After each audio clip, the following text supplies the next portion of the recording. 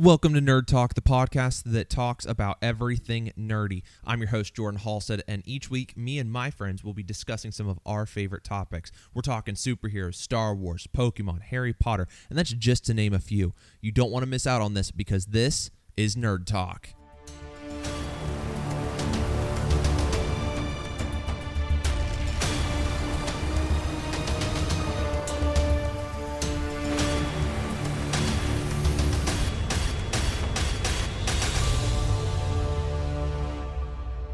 Hey guys, welcome back to Nerd Talk with Jordan Halstead. I'm your host, Jordan Halstead. Today with me, I've got not one, not two, but three awesome guests with me, Micah, Will, and Amanda. Amanda, this is your first time. Thank you so much for joining us. Thanks for having me. Absolutely. So as we have new guests, we like to ask the simple question, what got you into the world of nerd? Well, I think I kind of began there from birth. My mom was super into Disney, so from a baby, I'm a total Disney nerd. But as a kid, I used to play Ninja Turtles with my two cousins, Josh and Matthew, and they would each get to be two turtles, and I had to be April all the time, and they would then rescue me from different situations. So and then, as probably around that same era, I watched the original Batman with Adam West, where they're like, "Holy geography, Batman!" And I wanted to be Catwoman so badly. And then, I guess when I got a little bit older, my mom took me to see the Star Wars when they were re-released in the theaters. And I was introduced to Han Solo, and my fate was sealed. And super into Star Wars, Lord of the Rings, Harry Potter, Marvel, DC, everything. So that's fantastic. Now, you also cosplay, right? So who do you cosplay as? So it's cosplay as Agent Peggy Carter, and Captain Carter now. That's awesome. But lots of ideas for future ones too. Yeah, fantastic. I can't compare to Harrison Ford, but I always did tell my mom I was going to get April O'Neil or the Pink Ranger, and I think well, you just got April right there. So for those of you, that's what I'm saying. So for all of our listeners out there, Amanda and Will are dating, and so that way you know who we're talking with today. So. Yep. We're moving forward into today's topic, Marvel's The Eternals. This came out 2 weeks ago. We're really excited about this episode because there's a lot of controversy on this film leading up into it. And so over this film, understand that there's going to be a lot of controversy. There's going to be different opinions, but there's going to be a lot of spoilers. So if you haven't seen the movie, make sure you either turn it off, go see it, and then come back, and then you hear our thoughts, or just live it up with the spoilers. So we're going to go ahead and hop on in. With all the controversy, guys, do you think that the critics were a bit rough on this film? Why or why not? And let's start with Amanda. So I don't read a lot of the controversy or a lot of the news. I hear a lot of it from Will. So I watched the movie. I enjoyed it. I know there was some controversy around it. I'm not entirely sure of all of it, but I thought it was well done. So I don't know why it has such a terrible score on like Rotten Tomatoes. I think it's easy for people to hate on superhero movies and things like that. But I thought, the cinematography was great. The storyline was great. I'm not really sure where some of those critiques come from necessarily. Yeah. All right. Now, I guess I'll take it from there. But I don't think the critics got it right on this one. I mean, there's like 20, 30, there's like 25, 30 of these movies almost at this point. So many Marvel properties that not all of them are going to be like 10 out of 10 home runs, but like this is still pretty competent. And I think a lot of the criticism comes from either one, we have a not completely white cast like Cap, Iron Man, and Thor. I mean, I think that's part of it, but that's totally unfair to that cast. They all knocked it out of the park, especially Kingo, but we'll get into that later. I think the other thing was maybe changing Ajax's gender, but Salma Hayek did a brilliant job. I mean, they're eternal robot god people who cares at this point if it's male or female? They're robot or immortals, right? Ajax was male in the comics? Yes. Oh. Yep. Sorry. Surprise! And yeah, surprise. And Kingo in the comics, they changed him. He was like a samurai, more Japanese-esque, but not. They changed him to Indian. And then, I mean, we still got Richard Madden there if you want that representation for a white dude in there. But I mean, with some other stuff, I think I can see maybe critics getting mad that the one white guy turns evil because he's dedicated to the mission later. And then the other controversy I think is coming up is the gay relationship with Phastos and his husband and son. And honestly, I don't think, because we talked about that in our speculation video, how we didn't want it, how you didn't want it in your face, and I think it was just perfectly fine. Like, it was a healthy relationship. It gave Phastos more of a reason to fight against Icarus and everybody towards the end, and save the world from the emergence. And it was I don't think any of the controversy is deserved. I mean, it doesn't deserve to be rotten. I would say a good 7. It deserves a 7 or a 70% on Rotten Tomatoes, not this 58 nonsense that we're getting. I think I'm going to play off that real quick. I think that the controversy was not just that. It was, you know, I was talking with someone the other night about this film, and when I started to think about it, you know, homosexuality, we're trying to normalize it here in the United States. We're trying to normalize this thought process, but how long has humanity been on Earth? And this is not a bash at at homosexuality, but when it's not normalized, and we've been around for 6,000 years, something like that, with humanity, recorded humanity, well, it's not been normalized, so there's a social problem with this. And I know that there's countries like Saudi Arabia, I think, was one of the ones that like said, "Hey, we're not showing this film."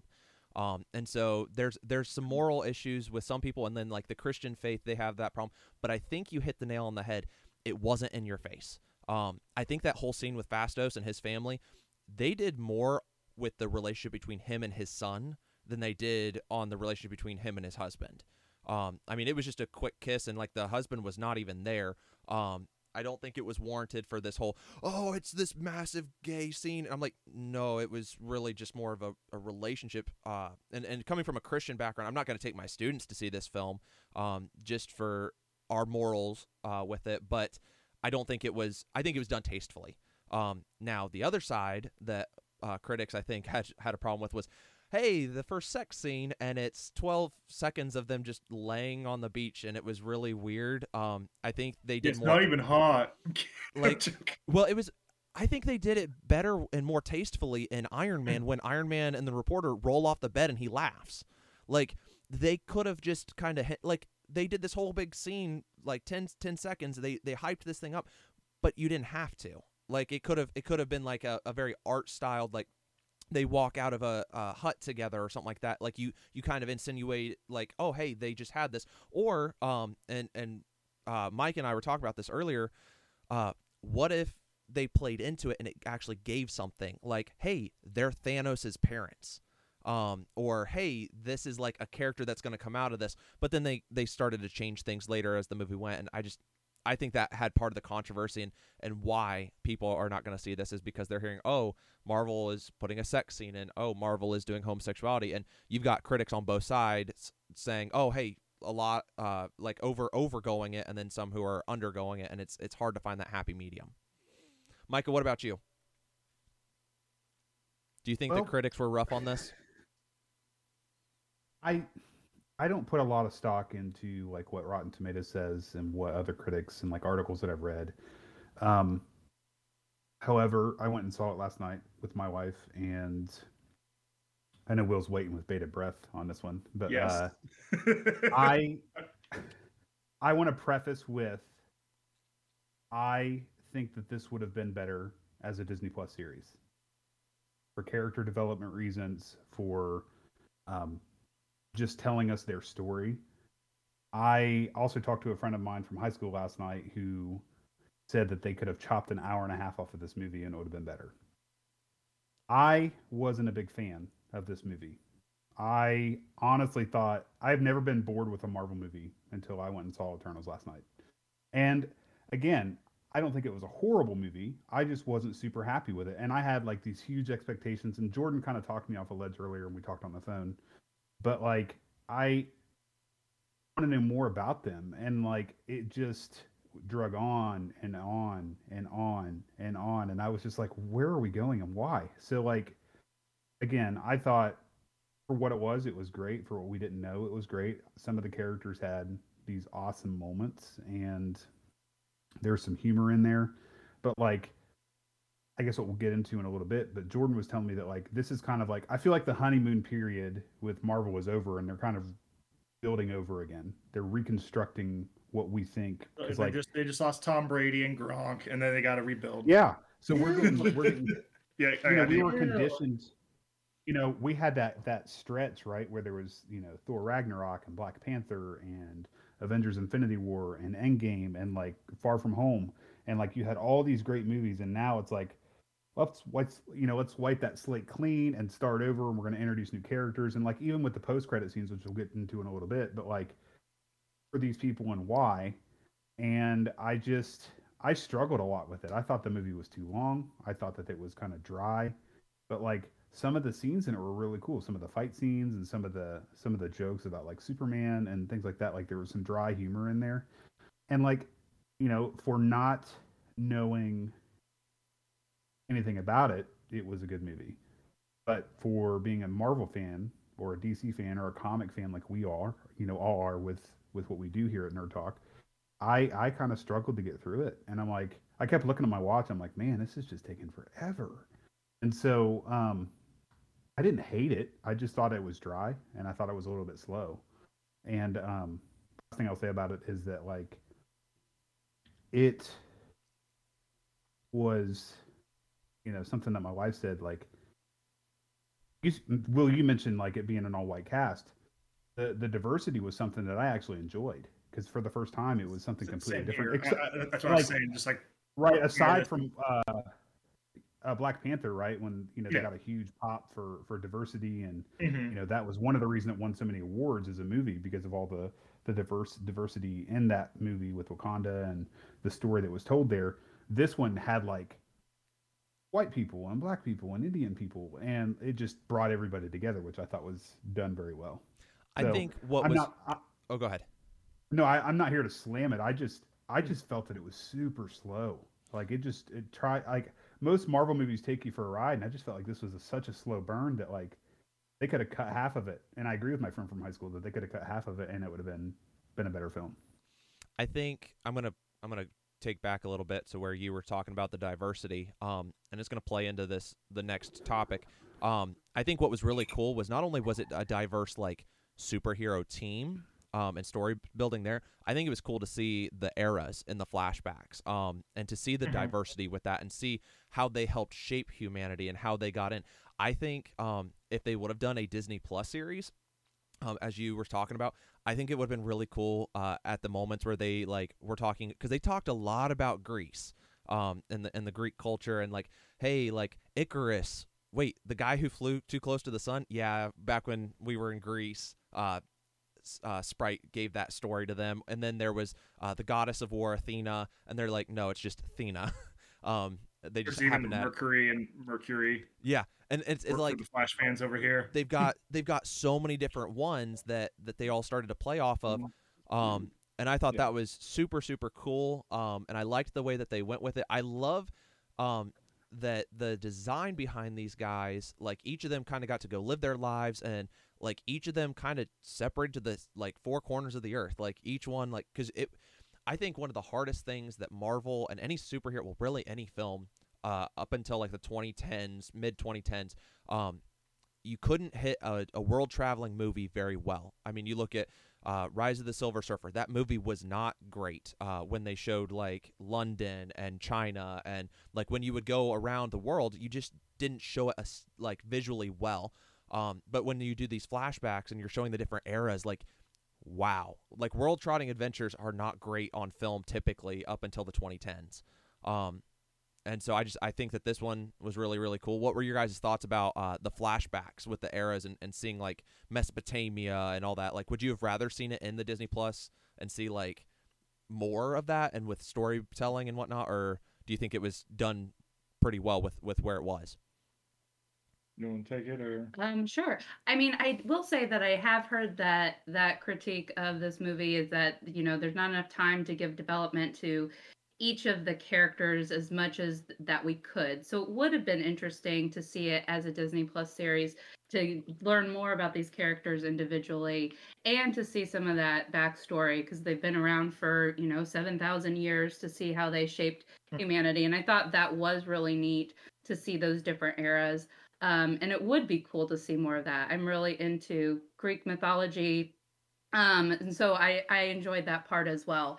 So I definitely think there could have been a lot more that they could do. And maybe in the future they will, with, Roman history and things like that. But one of the favorite flashbacks for me was kind of in the Babylon era, just seeing, really, I mean, we think about it as being so long ago, but they had a lot of technology then. And it's really fascinating to see how they kind of brought in world history and mythology into their own story too. So I really like that aspect.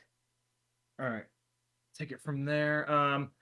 So I'm going to push back a little bit on the D plus series, which I don't blame them for not doing it initially, because I think since this is a cosmic team that we haven't seen before, and they're kind of like almost like Marvel royalty to a degree and just so ancient, I think the main pushback everybody would have had was, in comparison, would be to Inhumans, and that was an abomination. I have not watched it, but I've seen some clips and I've heard a lot about it. It's garbage. And it just sounds like it just does not honor those characters remotely. So if they try this another thing, it's like, oh, we're doing Inhumans again or something like that. I can just see all the normies or people who watched Inhumans doing that immediately. But I do think it would have given everybody time, because I think, like, I don't know.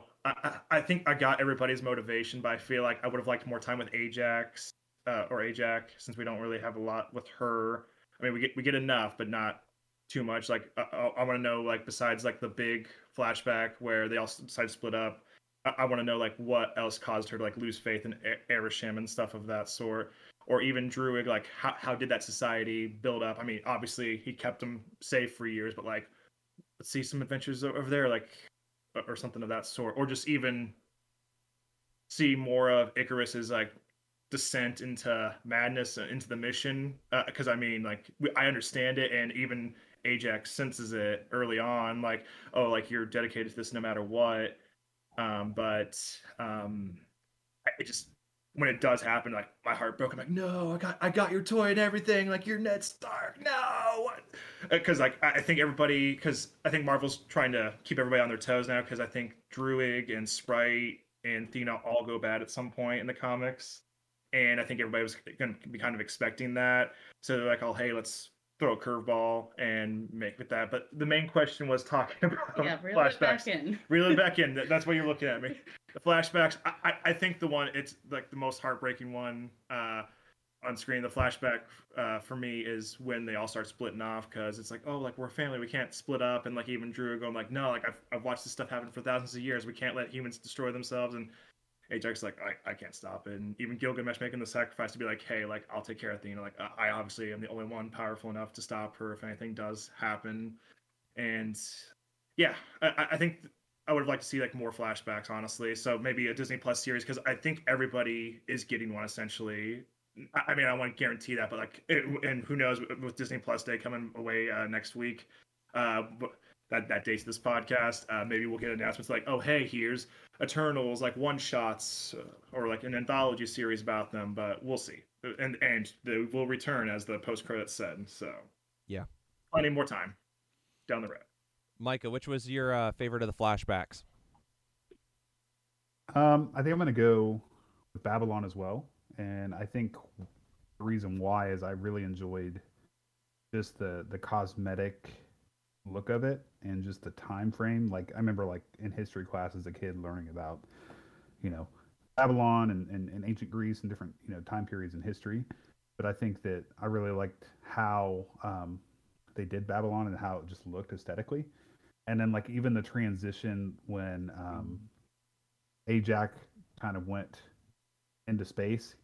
You know how they made that transition from being in what was it, like 500 BC or AD or whatever it was, and then it was like boom, there was this transition into outer space, and I thought that was really cool. But just the look of what Babylon looked like, and to a degree with the technology they had at that point, I thought that it was great.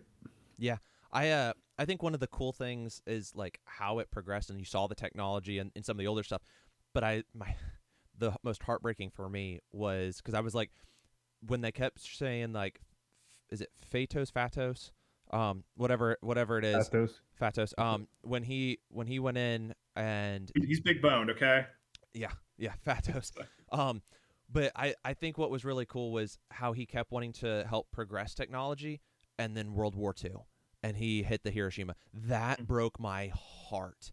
I was like, oh my gosh, this is just it hurt. Like I knew it was coming, especially when he was like, I'm creating this like this steam engine. And then they're like, they're not ready for that, and he's like, the plow, it does what it says. And like I laughed about that, but I was like, okay, he's literally gonna lead them to the atomic bomb. It's just gonna happen. And so seeing that was really, really cool. But I think Babylon had to be one of my favorites, just for the visual aesthetics. It was very well done. Beautiful. Yeah, and I like that they left the domo underneath it. And then like it shows back up later, and like they have to go back to it. That was really cool. I feel bad for those excavation guys that were on that dig after the domo came back up. Yeah, all their work is for naught now. Yeah. Did you guys think that this would help because they've been around so long, that maybe like to include the X-Men, maybe Fatos comes in and like maybe genetically alters one of them and gives the X gene? Or do you think that the mutation may like that might be a way that they like, oh hey, like yeah, the Eternals, and Fatos just shows up, he's like, oh yeah, I did that a long time ago, that was one of my blunders, or something like that. Like, do you think that like might be an Eternals, like how they do, because the MCU is kind of its own world, and it's like they don't have to follow any rules. They're just adding characters and creating backstories. And I heard a rumor that they're changing Miss Marvel's power set a little bit. She's not going to do the whole embiggen, from what I heard, because they don't want to do that. And then Mr. Fantastic. So with everything that's kind of happening, do you think that maybe this might be a way that they include the X-Men? Because they're already talking about mutants starting to show up in the next couple of years. So do you think that would be I thought that, like, back to like what I thought of the movie, like I almost felt like if you go back and watch the early 2000s X-Men, like X-Men 1, 2, and 3, they were all very, like, in my opinion, the X-Men movies are just they're just dry. Like it's not a criticism, but they're just dry in the way that they filmed them and the way that the story's told, and like especially with how serious like Magneto is, and all that stuff, right? So like this movie, I told Alicia, my wife, that like this movie had a very X-Men kind of vibe to it, and just it just felt that way, the same that the X-Men did with the storytelling and the way they still they filmed it, and the dryness that kind of was the impression that I got. It would be a good way to do the X-Men. I don't know how they're going to get there with all the X-Men movies that they've filmed so far, and then kind of do Marvel doing their own with Disney Studios. Like I have no idea how they're going to incorporate that. Same thing with like Fantastic Four, because they've talked about doing that in Ant-Man and the Wasp: Quantumania. Like you just don't know. Like, and even like with the post-credit scenes, when I saw those last night, and we'll get to those in a little bit, like you just, at this point, you just never know who's going to show up or how they're going to show up and how they're going to end up tying into the story. But like Jordan, like what you said, like I think anything is on the table at this point, because I feel like I think with Eternals, and was like even Loki, let's just say Loki, introducing, who we perceive as King the Conqueror. It's just this whole new slate of characters and ideas, and even Lady Hydra and Falcon and Winter Soldier. Like there's just this whole new realm of characters, possibilities, stories. So like I think at this point you can expect the unexpected. Like a game of Big Brother. If only. So the main question was asking about how we think if Phastos do you think this will kind of incorporate into like future with X-Men, Do you think that it could? Okay.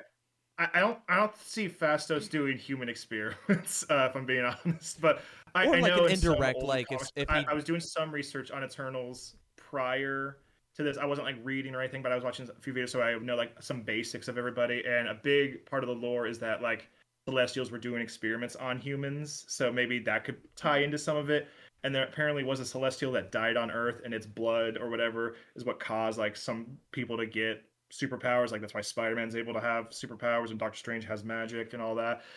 We didn't get that, but we did see a lot of Celestials in that movie. So maybe in some expanded material with the Eternals, we can get some more of that, because I know mutants, since they have them back, would be an awesome thing. It would be an awesome return. And we were just talking about this the other day. We would love if Ian McKellen came back in some form as Magneto. Just like just even talking about the chemistry of if him and Elizabeth Olsen were like maybe an adoptive father in this sense, going like, oh, like I'm a master of magnetism, and also I still know magic. I learned that between my movies now, because hey, I don't have so much time left. We might as well just skip past that part. And Go ahead. And Gandalf has magic too, so yeah, he learned it from Gandalf. He learned it from himself. So Gandalf is going to show up. Gandalf is going to show up in the Multiverse of Madness. Yeah, just bring it all. That would be incredible. Yeah, because then it would prove Anthony Mackie would be like, see, I told you there's wizards. I told you. Look. It's actually Gandalf. Yeah. I know who Gandalf is. I've read The Hobbit. Yeah, absolutely. Yeah, I don't know if Fastos did that, so... I mean, I think that's interesting about the Celestials and how that is impacted superheroes. That would be interesting to explore. I mean, I'm all for anything that gets the X-Men into the MCU. She loves Cyclops. Cyclops. I mean, honestly, before we saw the movie, I kept referring to Icarus as Cyclops, but obviously I knew it wasn't that him. But yeah, I would love to see X-Men be introduced in some way. So, but I think that idea of the Celestial thing, that might be a way, if it's not like Fastos necessarily. Yeah. That's great Jordan, insight. Podcast host over here. What are your thoughts on it since you posed the question? I think it'd be really cool if whether Fastos did it indirectly or directly, he brought something in, or a Celestial, or I think this would be a great way to explain it. One of my fan theories that I've been on for years is that I believe that the Fantastic Four should be introduced by the way of the end of Avengers, when Iron Man shoots up into the wormhole and then the nuke hits the Chitauri ship. I think that the chemical reaction could create a storm, which then you repeat what the original Fantastic Four from 2004, 2005, right in there, what that one did. It brings this storm, cosmic storm, in, and then they get superpowers, and then they come back, and then it kind of keeps it all kind of still in-house and everything, and like the Avengers created the Fantastic Four. I think that would have been really cool.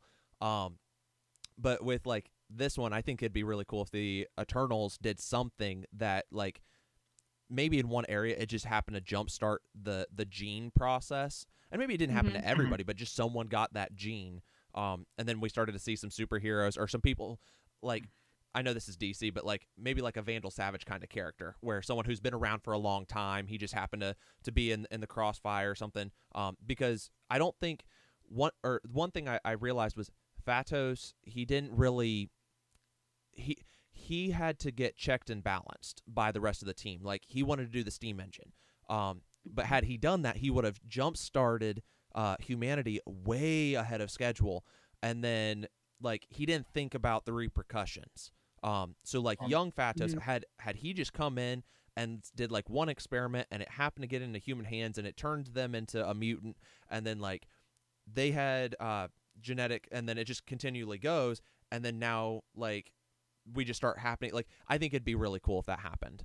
Because then it could become like, oh, mutants aren't like they're still few and far between, and then maybe like Endgame, like with the snap, because the cosmic radiation, like it like enhances the X gene, and then we're gonna see a bunch of mutants. I don't know. I think that'd be really cool just to keep it all in house, so that way they don't have to. I think a missed opportunity is not having Fastos like in flashbacks, like it being like big Macintosh launches, or like being like in the background of the Social Network.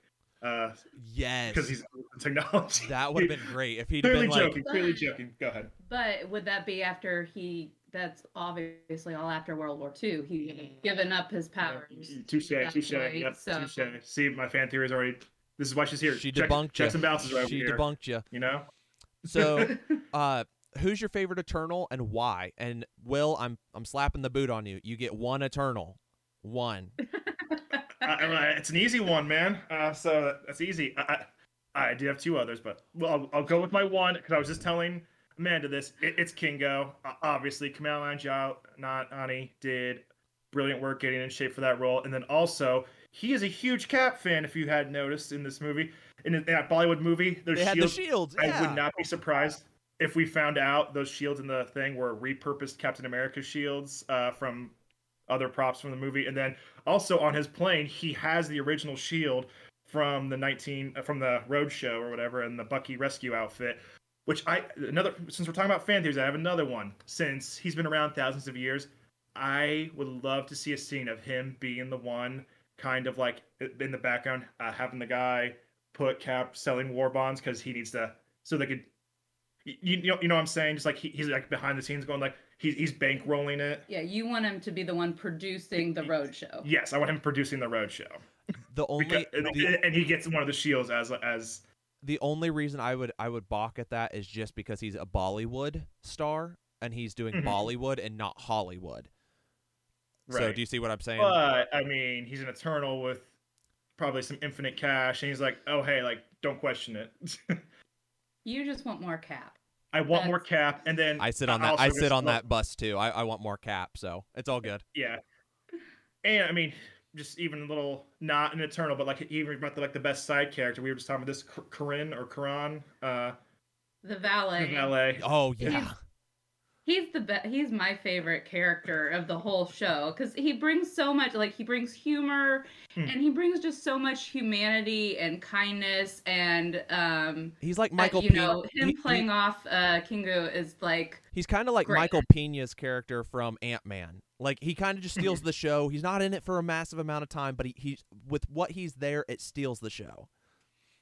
Yeah, I was saying too. Like, he's kind of like the Coulson of the Eternals group. Okay, like.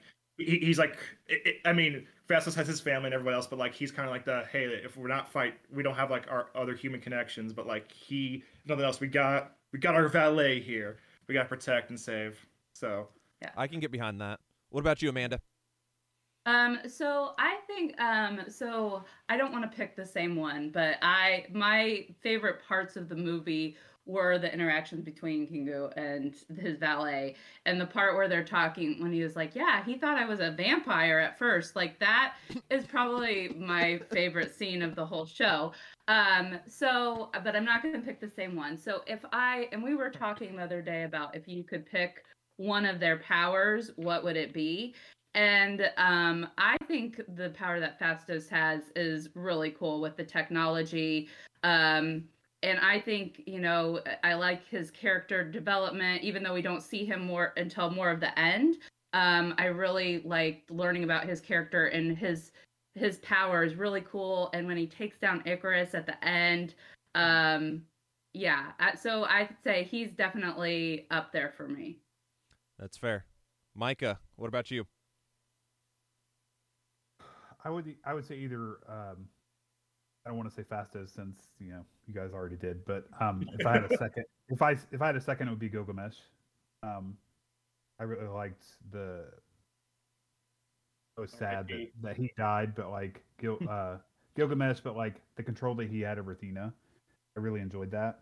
And then like, I don't want to say she's my favorite, but like we were getting coffee this morning, and I was just looking over the notes before we recorded this afternoon, and like.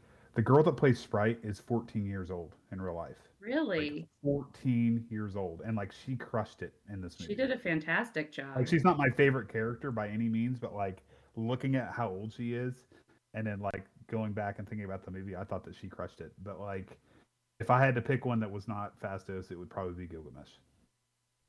Good pick. I gotta say, Makari.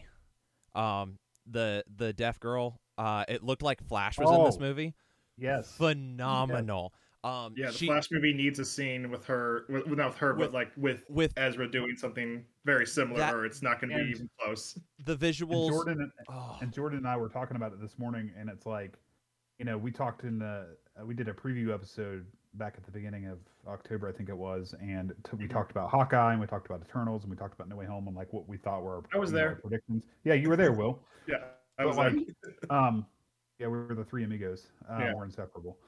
Mhm. But like, the thought of Hawkeye potentially being deaf, and so like, I know that her character was going to be deaf going into this movie, and I thought that they did a fantastic job with it, and they supported it well, and she stuck to it, and it was great. Yeah, Yeah. I think that visually, seeing just, I mean, speed is speed. You're gonna see someone run fast, but in an attack form. Because typically when you see like the Flash, you don't see it the same way. Like you see him like on CW, with Grant Gustin, you see him running and like he might throw a punch or he might like spin and shuck lightning at people and like just like go at it.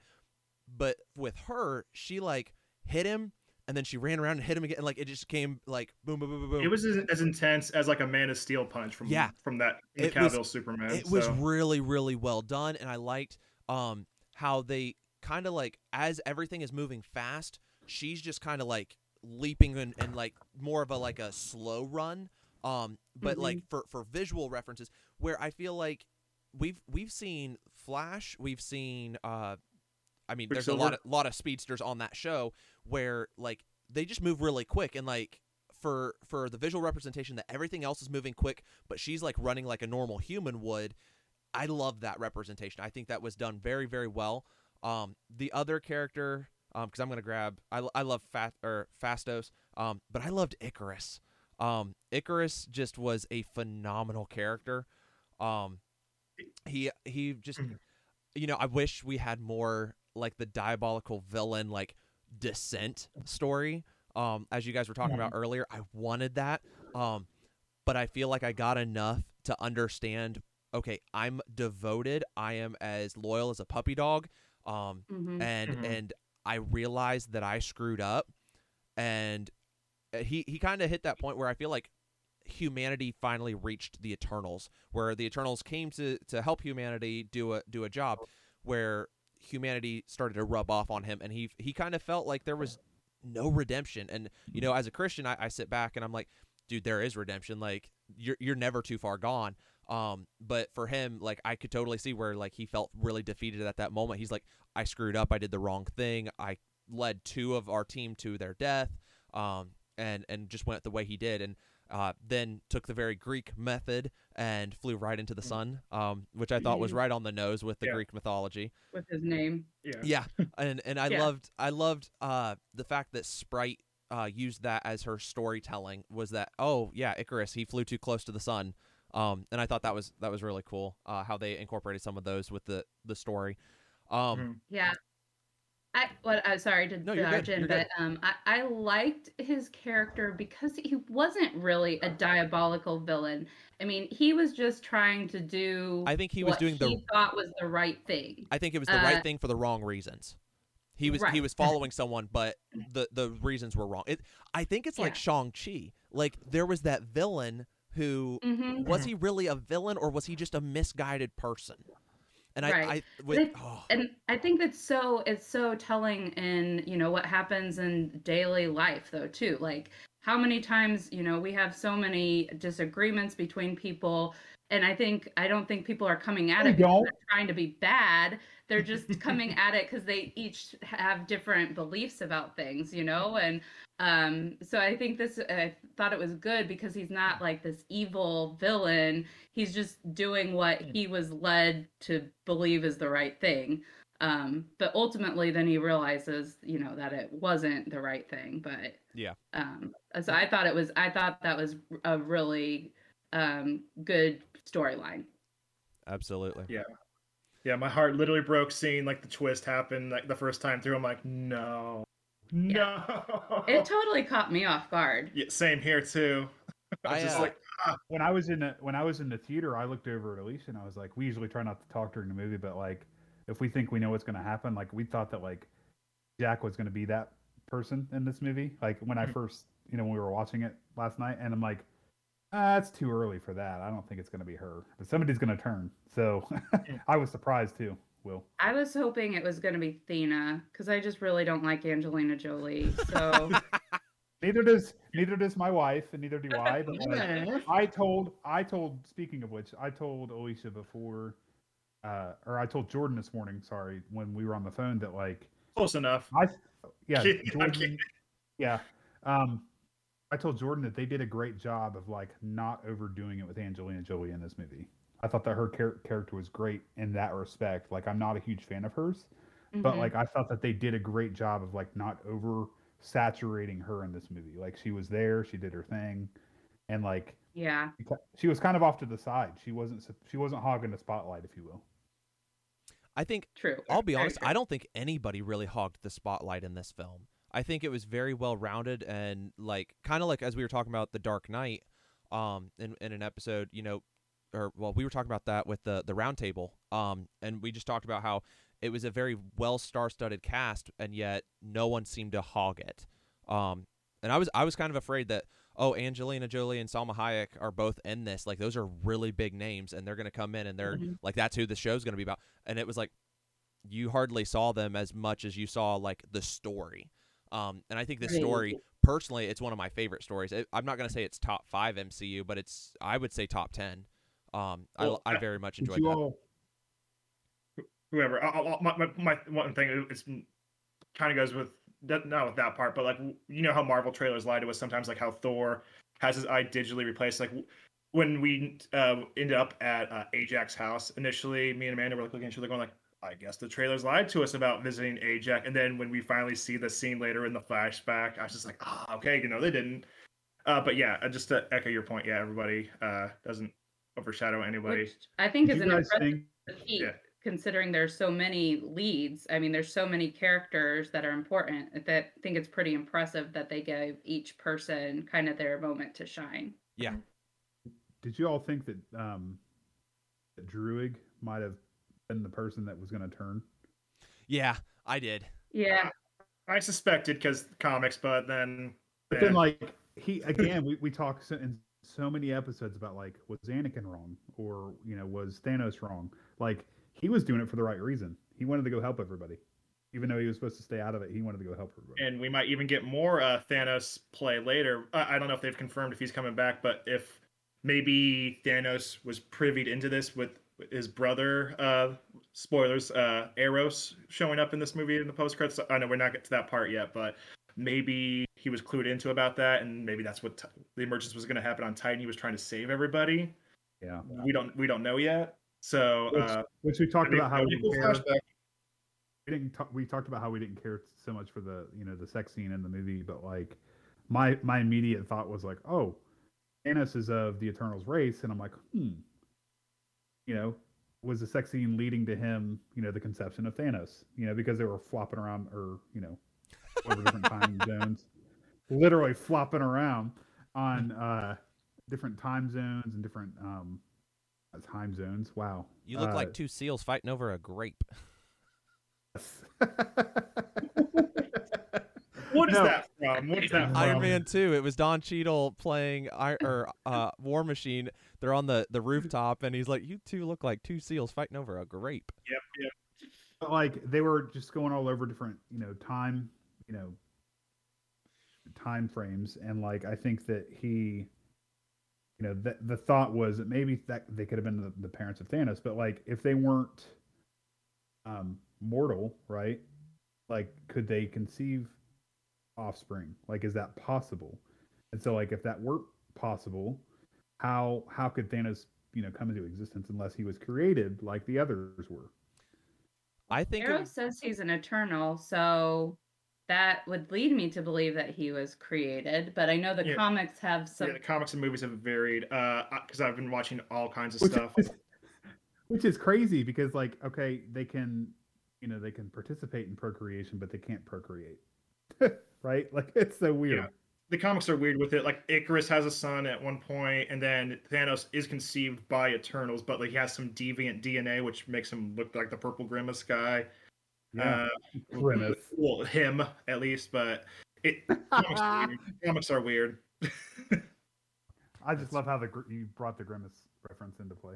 That was Oh, good. of course, I got to make all the funny references, right? Oh man, are you glad that they are you guys glad that they at least like killed off some of these guys so that way it wasn't like, oh, there's 10 of them at the beginning and oh, there's 10 of them at the end? Like, what did you think about the fact that they killed Ajax, Gilgamesh, and Icarus? And I'm gonna start with Mike on this one. Good call. Yeah, because Amanda, if you didn't know, Will always goes first in these episodes. I've heard. So it's my turn to shine. No, I think that they did. Yeah, so I think they did it justice by killing some of them off. However, I would have chose some other people to kill off, if that makes sense. Like, really like Gilgamesh, and I'm like, man, I wouldn't have killed him off. And like Amanda, you mentioned like maybe Angelina Jolie shouldn't have finished this movie alive. So like, who knows? But like, I honestly thought there were too many to begin with. So like, I thought that they did well in this movie with the number of people they had, and they did a great job telling the story with the number of people they had. However, I wouldn't have had that many. Like, even with the Avengers, it was what? The original group was, what, Six. 5? Six. Six? Six. Yeah, 6. And so, like, yeah, I'm glad that, you know, there weren't some as we, you know, left this movie. But as Jordan always says, was there a funeral? And the answer to that is no. Well, actually, there was, because they cremated Gilgamesh, and she like poured his ashes in the water.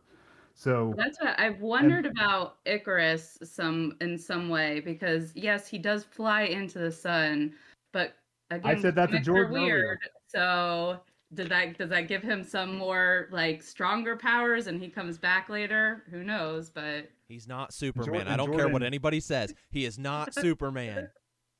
And what Jordan in All-Star Superman, Supes does go into the sun as well, and he's like keeping the sun afloat. But I don't want to hog it. Go ahead. No, Amanda. We always joke like if there wasn't a funeral, they're probably not dead. That's true. So we didn't see him die when he flied into the sun. We just assumed that he died. So if he this is a good joke. He rode off into the sunset. If he rode off into the sunset. You know, then great. But if he comes back, you know, maybe he has to come back later on and solve some stuff that's not finished. Who knows? Like I said, anything's on the plate at this point. Mm-hmm. And who's to say that they don't grab some former memories and he comes back when the Celestials like recreate him or something like that? Like, you never know what they're gonna do. I was gonna echo that maybe Erisham took him and maybe makes him like a complete mindless pawn for him. Until a red wedding happens, Robb Stark, he's still on the table for me. And I'll just say I essentially called that they were not going to kill them all, but when we were talking speculation, I'm like, you can't have these many powerful people in play and then not expect them not to show up for future events. What would you guys have done if they pulled a Rogue One and they just all died at the end? I would have been like, called it. Star Wars Rogue One. Like, I would have called it. I mean, I think that showing fairly early on that Ajax did die, I think it made the stakes higher for the rest of them, because it's not realistic in all these movies that all the good guys always survive and the bad guys always lose. I mean, that's what we want, but not necessarily realistic. But to show that these eternal beings that live forever can actually perish, I think it made the stakes a little higher and made you a little more invested in those battles to see what was actually going to happen. And let's face it too, Gilgamesh, as soon as he found out he killed Ajax, he would have destroyed Icarus, just hands down. Like, that fight would have been over in 2 seconds. So did you guys catch the Hulk and Black Widow reference between Gilgamesh and Thena?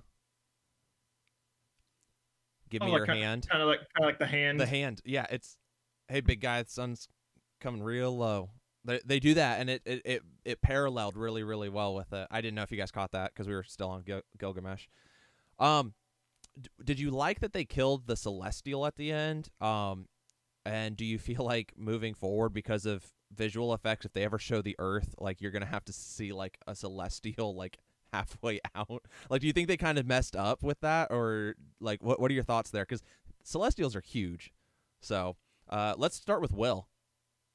Okay, the comic fan in me loves this because have you been reading any of Jason Aaron's recent Avengers runs? Mm-mm. So I don't know if it's Tiamat, but there is a Celestial that is dead on Earth, and the Avengers are using it as a home base. I would absolutely love it when the Avengers finally team up again to live in that thing and have their base of operations in Tiamat. But that's just a fool's dream at this point. But based on getting this Star Fox, Pip, and even hints to the Black Knight, I'm just kind of leading into that too.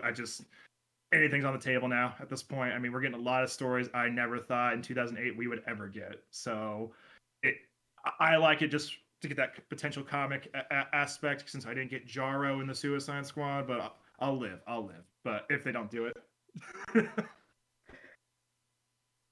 What about you, Amanda? I guess I'll go.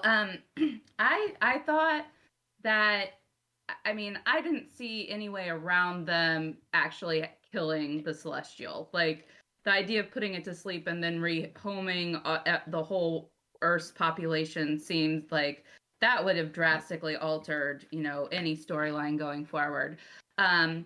So what I thought was interesting is that, when Sensei is talking to Ashram and he's saying that he created them to not evolve, to correct his mistakes with the deviants. But I think them going against him and killing the Celestial is proof that they have evolved and that humanity has rubbed off on them, and showing that they actually are exercising their free will against Ashram. And so I thought the fact that they actually killed the Celestial was really important to that storyline. So I thought that was well done. What about you, Micah? I'm kind of indifferent. Like, I didn't think that, like, as far as villains are concerned, like, I just feel like that was their mission for this movie. But like, I had no opinion one way or another. I just thought that, like, you have this big robot in the sky, and it's like, oh yeah, like I don't really have much to say other than, like, I just didn't think that, like, as far as villains are concerned, we talked a couple of episodes back about how, like, standalone movies, and villains in standalone movies, and there are some that we've watched over the years that have been, like, super underrated, like in Ant-Man, for example, like, or even in, like, what was another example we used, Jordan? Doctor Strange, where he fights Dormammu. Yeah, like, there were so many underrated villains, and, like, I didn't feel like this was I mean, because it was their mission as what they were created to do, it was like they were just trying to reverse course on that. And then, as far as villains were concerned, I wasn't, like, super threatened by this. Like, I want to know what King the Conqueror is going to do, right? And I wanted to know what Thanos was going to do. Like, I just didn't feel super threatened. Like, if I was living during the Eternals and I was on Earth, like, some big dumb robot in the sky. Like, I didn't think too much of it, right? It didn't do much. Am I wrong by that assessment? Didn't do much for. I think it's going to play out later. I think because we're going cosmic. Well, and Alicia said this. Alicia said this morning, like, when we kind of woke up and we talked about, like, what we thought about it again. Like, is this going to be Age of Ultron in 10 years? Yeah. Right? We talk about Age of Ultron all the time, about how things have been built off of that movie and how we weren't super thrilled with it. But, like, 10 years removed, look at some of the characters that have came from that and the stories that have came from that. I think that we're going to have some of the same stuff play from this movie, and this movie's going to, I guess, marinate well over the course of time, and it's going to get better as we move further into Phase 4, Phase 5, Phase 6, and so on and so forth. Yeah. Mm-hmm. I mean, they definitely are rebuilding everything, so you're going to have some of those movies to set things up for the future. Yeah, I thought I realized later on second viewing that I thought Ajax said something about Battleworld at some point when she was talking to Arishem, but she said Babylon. I was being a dingus, but maybe something with the Celestial inside of its body, maybe Earth explodes, and then when Kang or someone tries to bring it back together, we get, like, a meshed up multiverse world and get into Secret Wars. That it would be insane, and that's apparently what there may be leading into. But I don't know.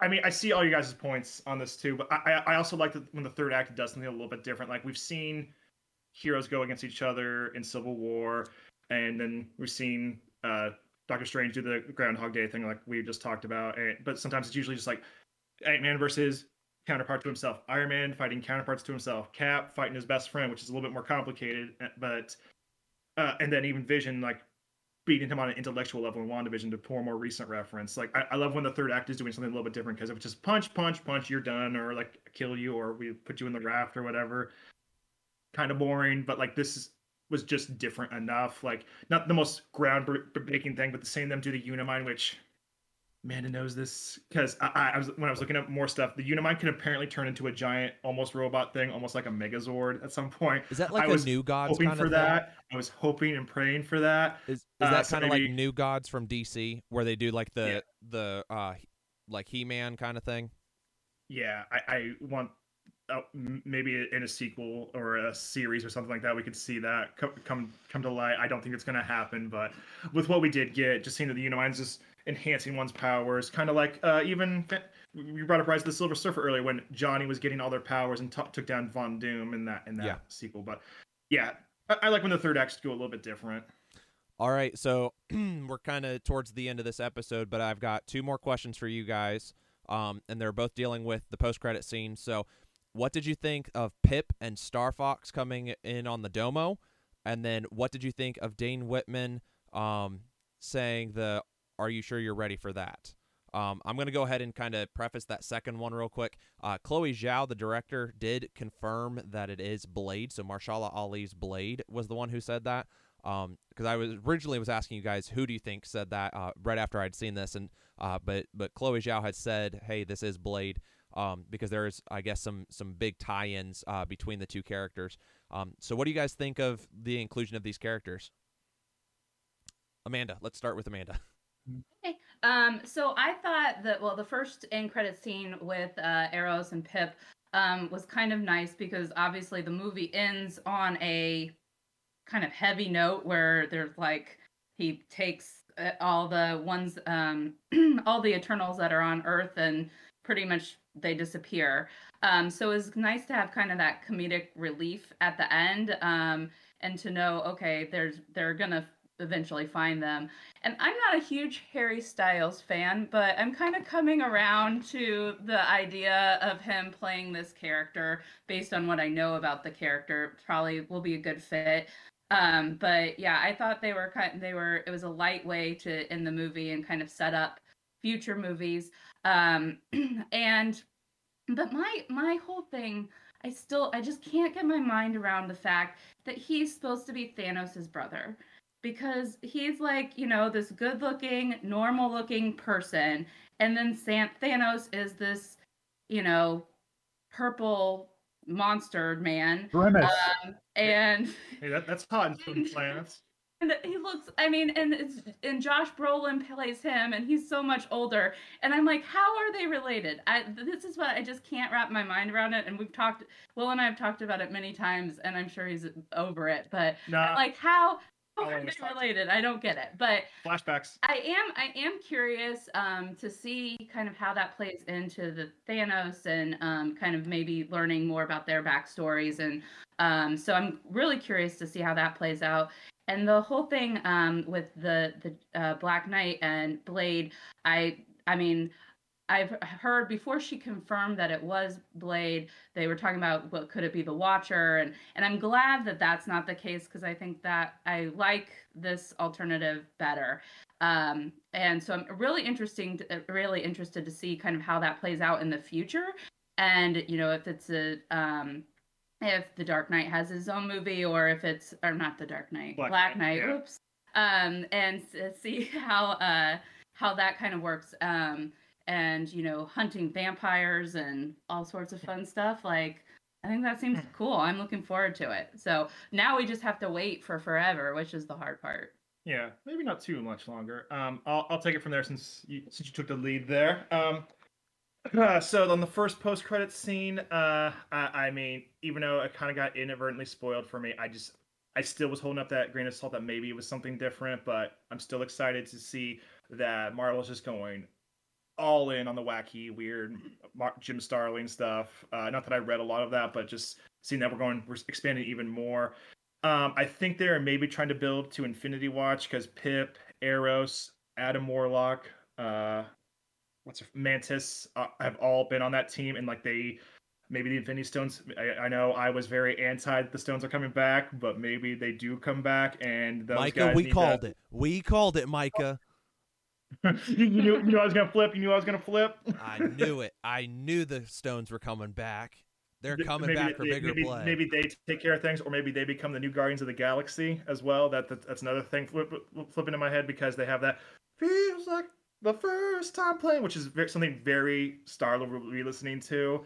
So maybe that's a hint that they'll be back in Guardians 3 or Thor: Love and Thunder or some other cosmic entity or Eternals 2, Electric Boogaloo or Eros Boogaloo. There we go. And Patton Oswalt, always great, and I'm sure he is loving it now being Agent Koenig, MODOK, and now Pip the Troll. It's like, wait, I get to be the Troll? Yes, of course, I'll do it.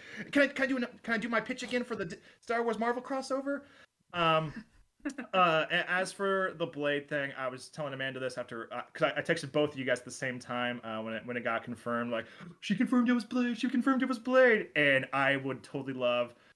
Since we've seen Wesley Snipes killed as Blade, I'd like to see those two like be a buddy adventure thing, like Blade trying to get him into the world of mystic arts and like fighting vampires and stuff, and they fight like Dracula or some nonsense like that. Or maybe they find Jared Leto and just like behead him, going like, "No more sequels. This is done. It's not happening anymore. We don't care if Jordan likes the trailer." No, I'm kidding, buddy. But he looks pretty Wow. spooky, so I'd be okay with him. Attacking me like that. Wow. I'm kidding, buddy. I'm kidding. Do you think that Dane I'm excited Whitman, for it. I want to see like how they're gonna modernize that suit. do you think that the like as you said, like a buddy cop kind of film, do you think Dane Whitman is going to show up in the Blade movie? That like that'll kind of be Even how if they just a cameo, going like, "Hey, I've been practicing with the sword," or maybe he's like more dickish because apparently that sword's similar to the symbiote, corrupts whoever has it. Yeah. Brings the worst parts out. I think it'd be really cool if that kind of helps lead them, and kind of like how they did with Falcon in the Winter Soldier, like they built him in on some of that, or if they did Falcon in Age of Ultron where he just shows up for just a hot second and like they have like some interactions and then he just goes away for like it's just like, hey, I'm leading up for what's going to happen next. I think that'd be really cool. Micah, what do you think about the post-credit scenes? I was surprised. Gordon, you and I talked about this again this morning, but I think I'm more so surprised than anything with how many stories they're opening up, right? So like at the end of Falcon and Winter Soldier and Black Widow, you got, who we, can assume as Lady Hydra, and at the end of Loki, we have Kang the Conqueror, and like I'm just surprised that they're introducing as many stories and characters as they are. It's just, I think it's incredible, right? It's a whole new phase, literally, like we're talking about a new phase of Marvel movies, but like I think it's incredible how many characters.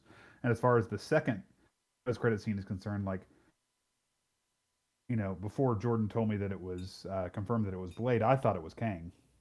That deep voice, and I was like, oh, it's Kang the Conqueror, and he's going to show up after Loki. And again, we talk about this in almost every episode, but like Doctor Strange and the Multiverse of Madness, and with Spider-Man No Way Home coming up, like how is the time variant, there's a word for you, time variant gonna come into play as far as like everything that's going on Earth? Like we talk about a space sector and we talk about an Earth sector, and like how's it all going to come together? And I want to know that. But as far as like the post-credit scenes in this movie, I was really excited for Pip, and I was very excited for what's his name? Star Fox. Star Fox, yeah. Like with what Amanda said, like how is he Thanos' brother? But then again, aside from Gamora being green, like Gamora and Nebula, yeah, thank you. That's true. Yeah, they're adopted, but it could be something. But like they look completely different, right? Yeah, adopted though, but yeah. Yeah. Like I think the point is maybe like that's going to be the case moving forward, where Thanos looks completely different than his brother, which in this case, yes, he does. Maybe that's why he was so angry all the time, because he didn't get the good looks. Because he's you either go one direction or another. Boo. I'm ending this podcast because I've been of that. waiting so long. I'm done. I'm done. Get that out of here. But like, to what I'm saying, that like I think that it's great that they're introducing so many new characters and so many new ideas. Do you guys think that it's too much? I'm going to push back a little bit. Do you guys think that it's too much at this point for just the average viewer, or like, are you guys more excited, or would you rather it be slower, or how do you all feel about that? I'm just curious to see how it all comes together because at this point, what we had going on in the Eternals and the end credits scenes are so different than what we saw with like Black Widow and Falcon. Having Val around. Like, I'm not really sure how they fit together. And then, So and then you got I'm and then, fascinated by it. and then you got Sylvie kicking off the time. Right. Yeah. The whole Loki thing is kind of on its own too. Like, you have kind of three separate kind of stories. areas that they're focused. So at some point, I'm assuming they come together in some way. So I'm just kind of, at this point, I'm just really fascinated to see what happens. I was hoping that one of the end credit scene might try to give us some clue about how that would happen, how they're going to mix this together, but we don't have that yet. Indeed. So at this point, I'm just really excited and like really curious to see what happens next. I mean, Well, go ahead.